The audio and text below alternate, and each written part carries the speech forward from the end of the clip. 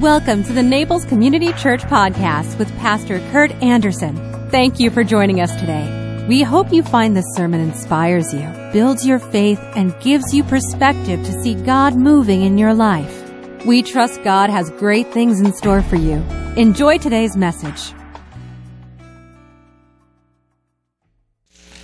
This morning I'm going to preach on something I have never preached on before because it's kind of a scary text. The story of the Ascension. And the Ascension is scary because we don't think that we live in a Copernican cosmology. We don't think that the earth is the center of the universe and that there is such a thing as up being good and down being bad. What we've figured out along the way is that there is no such thing as up. There's just away from here. All kinds of different directions that lack any kind of clear understanding. But the people of God used the cosmology that made sense to them. They used language and thought forms and concepts that worked for them, just as the Lord does that for us today. And so when we read about Jesus rising up into a cloud and disappearing, well, that made a lot of sense to them, but for us it just sounds sort of primitive. But if we look beyond merely the nature of the way it is presented to us and look to the reality of what the Ascension means, then it can begin to make sense. The Ascension occurs 40 days after the resurrection. Of course, the resurrection changed everything. But in that 40-day period, Jesus kept showing up to his disciples and to other people. So there was that presence of Jesus, this glorified body that was not entirely physical, but it wasn't entirely spiritual. And it was in that status that Jesus appeared to the disciples. And I wonder if sometimes when they were meeting together, they would say, gee, I wish Jesus were here. And then there he is. We don't know, but it was an odd time in between. But here, as presented by Luke, who gives us both an ascension in his first volume of Luke, as well as in his second volume of Acts, is his account of the ascension. Hear the word of God.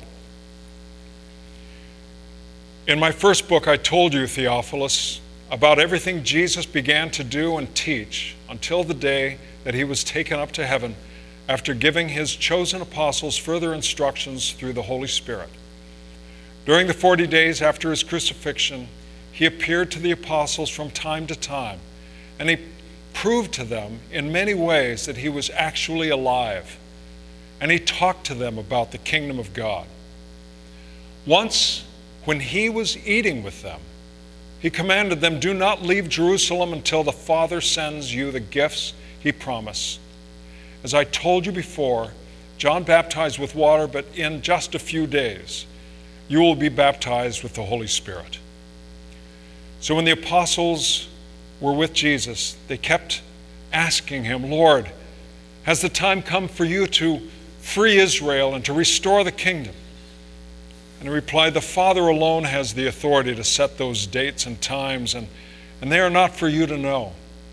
But you will receive power when the Holy Spirit comes upon you, and you will be my witnesses, telling people about me everywhere, in Jerusalem, throughout Judea and Samaria, and to the ends of the earth."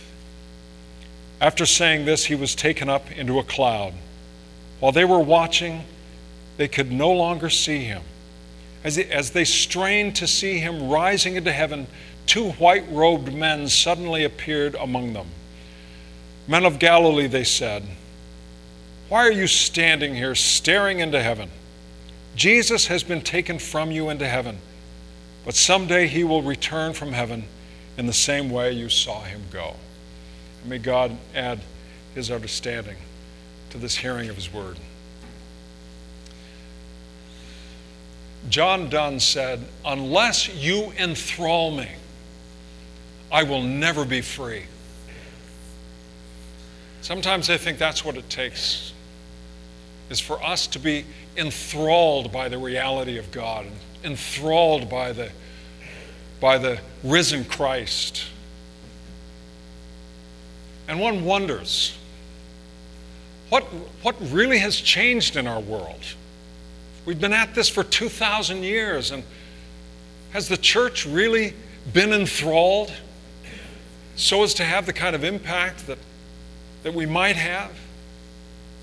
There were 3 instances this week that were rather surprising to me. In each instance, 2 people were, there was just harsh reactions that didn't seem to make any sense.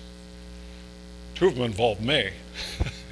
One, I was going to my neighborhood and the gate wasn't opening, and the guy in front of me was backed way off, and I just tapped on my horn thinking that he hadn't gone far enough up to open the gate. And some guy in a truck yells at me, using obscenities and everything else. I'm a complete stranger, and he's yelling at me like this. I just said, knock it off. I was at the grocery store, and Publix, they call themselves Christians, but then they do buy one, get one of ice cream and stuff like that. So I had that little hand cart, and I got, Klondike bars, and was walking out, and somebody backed up, and I stepped to the side to go around, and my basket just barely tapped the guy next to me, who was coming up fast behind. I started making snide comments. And I thought, what's going on? And I said, you were behind me. Oh, you don't know where you're going. And then at the gym, 2 guys were working out. One guy was on one of those fixed bars where it just slides up a rail. And the guy next to him was leaning forward to get a weight on the floor, and he was lifting, and it hit his shoulder. I thought there was going to be a fight. I thought, what's going on? And I thought, those guys need to go to church. But has the church been adequately enthralled to make the difference? Has church itself been so overwhelmingly impacted by the presence and the power of the Spirit of God that our lives have been changed and are being changed? It's a question. It's not an answer. It's not an assertion. The disciples were waiting for what this all meant. Jesus is risen. And every now and then he makes an appearance. And then he leaves. Jesus departs. And they're looking into heaven, thinking, now what? They were asking him constantly, are you going to bring this whole thing down yet? Are you going to throw out the Romans and get those denominational authorities out of the temple? And he leaves. Now what? And they're told to simply wait in Jerusalem until they receive power, whatever that means. And as we know, there was the day of Pentecost that followed 10 days later, but they're in that place where they are just looking, wondering, what does this mean that Jesus is gone now? The ascension is perhaps so very necessary for the church really to be the church. Because the ascension means he is ascended, he has been elevated from space and time. He's no longer going to show up in Galilee or down in Jerusalem in the upper room. He has been ascended from space and time. He is no longer here or there. He is now beyond. And when the day of Pentecost comes, he then is here. The kingdom is the reality that he establishes. And it's not some future reality, it's present now. And it's breaking in from the future. that awaits us. But the kingdom is a reality for God's people and for the world. And the reality of the kingdom, which is not yet consummated, yet is with us, is to be the transforming reality for all of us. We are to be enthralled and recognize the power that God has given to us. And so he says, you now will be my witnesses. Oddly enough, the same Greek word is martyr. We are to be the ones who hold forth and represent Christ. We know the language of the body of Christ, that we are the body of Christ. We are now his representative. And Paul, when he writes to the church in Ephesus, is saying to the Ephesians, you heard him say. Meaning, the preached word to them was the word of Jesus to them. That because we are now his witnesses, when we live and when we speak, the reality of the transforming power of God in our lives, that is Jesus speaking to them. That is the risen Christ whose voice is made real through our voices, whose power is made visible through our simple obedience. And so the Lord tells us, as he said in the Gospel of Matthew, speaking of John the Baptist, he said about John the Baptist, there's never been a greater man than this ever born of woman. But the least of those in the kingdom are greater than he is. That means if the kingdom has been made real in our world and in our life, if it is present and yet not consummated, then that means that we who find ourselves or declare ourselves part of that kingdom, the very least of us are greater than John the Baptist, that God will use us. Now, who do you think is the least Christian in our church? Carolyn, don't say Andy. I know you're going to say that. I know you're thinking that. No, we are all the least. We are all the least. And we know in our hearts that there is nothing that qualifies us. But the Lord, nevertheless, because of his enthralling love and his power at work in our lives, uses each and every one of us to speak through us and to live through us. And so we may feel so very inadequate to do anything right or good, to say the right word or to do the right thing. The Lord uses us. A dear man in our congregation has shared with me about his grandson getting out of MIT. You remember recently I referenced the fact that there are Bible studies at MIT and at Caltech, and he said, no, there aren't. And that these who are so into the scientific worldview and are so skeptical and so far away from faith, he asked me, what about them? What do we do? You know what occurred to me? Was that his love for that boy,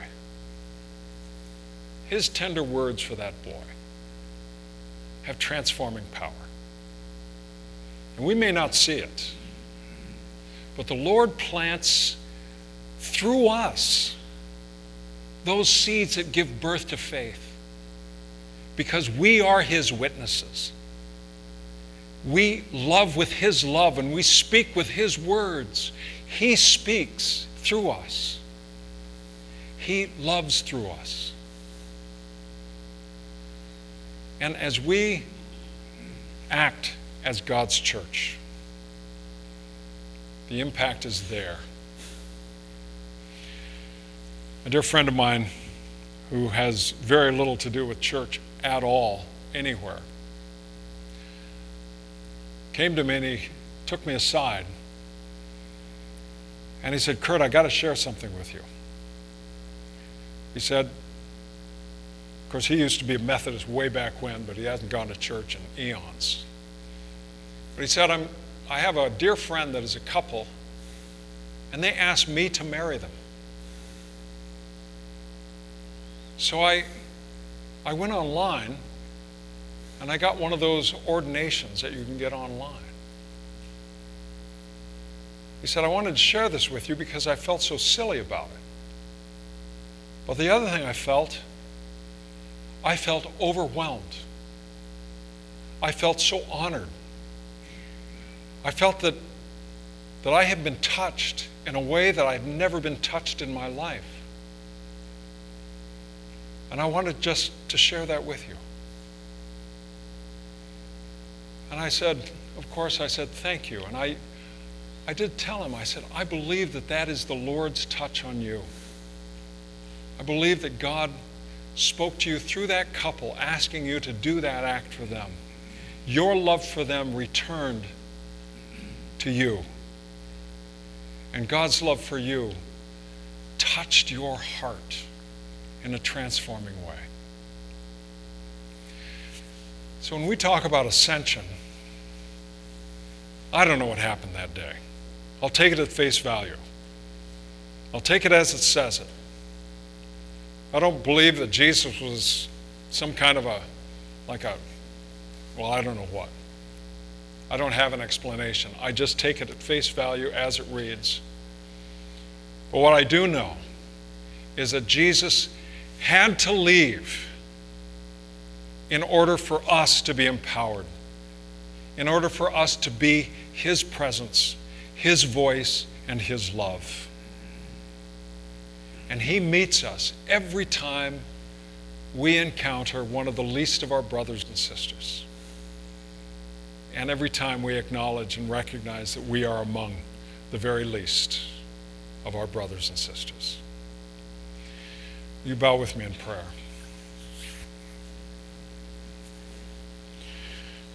Thank you, O Lord, for your winsome, humbling, humoring love.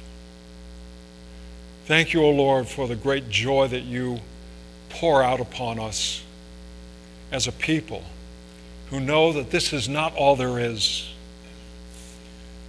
For those miraculous events, give us what we need to look beyond this life to the life that you have prepared, to the life that will one day be fully known. So we thank you in the name of Jesus Christ, who indwells our hearts. Amen. If you enjoyed today's podcast, there are a few things you can do. Be sure to subscribe, rate, and review this podcast. For more information, you can visit us online at www.naplescommunitychurch.org. If you happen to be visiting Naples, please drop in for our Sunday service at 10 a.m. We'd love to meet you. Thanks again for joining us. Have a fabulous day.